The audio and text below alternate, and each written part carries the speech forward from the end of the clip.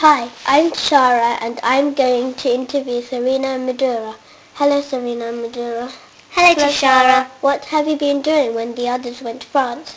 Well, we have been doing a lot of fun experiments and other activities. What sort of experiments have you been doing? First of all, we made crazy custard, which is a substance which acts like a solid and a liquid, but at the same time. It was very gooey.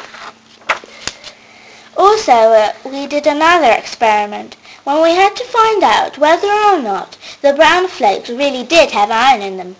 Did brown flakes have iron in them? Yes, they did. How did you know?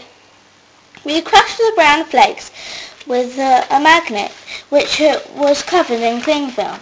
Iron dust was attracted to the magnet. Wow, so brown flakes really are good for you. What other activities have you been doing? We have been doing some cooking. What did you make? We made brownies and chocolate marshmallow biscuits. Were they yummy? Yes, they were delicious. What was the hardest to make? We found the brownies hardest. Why?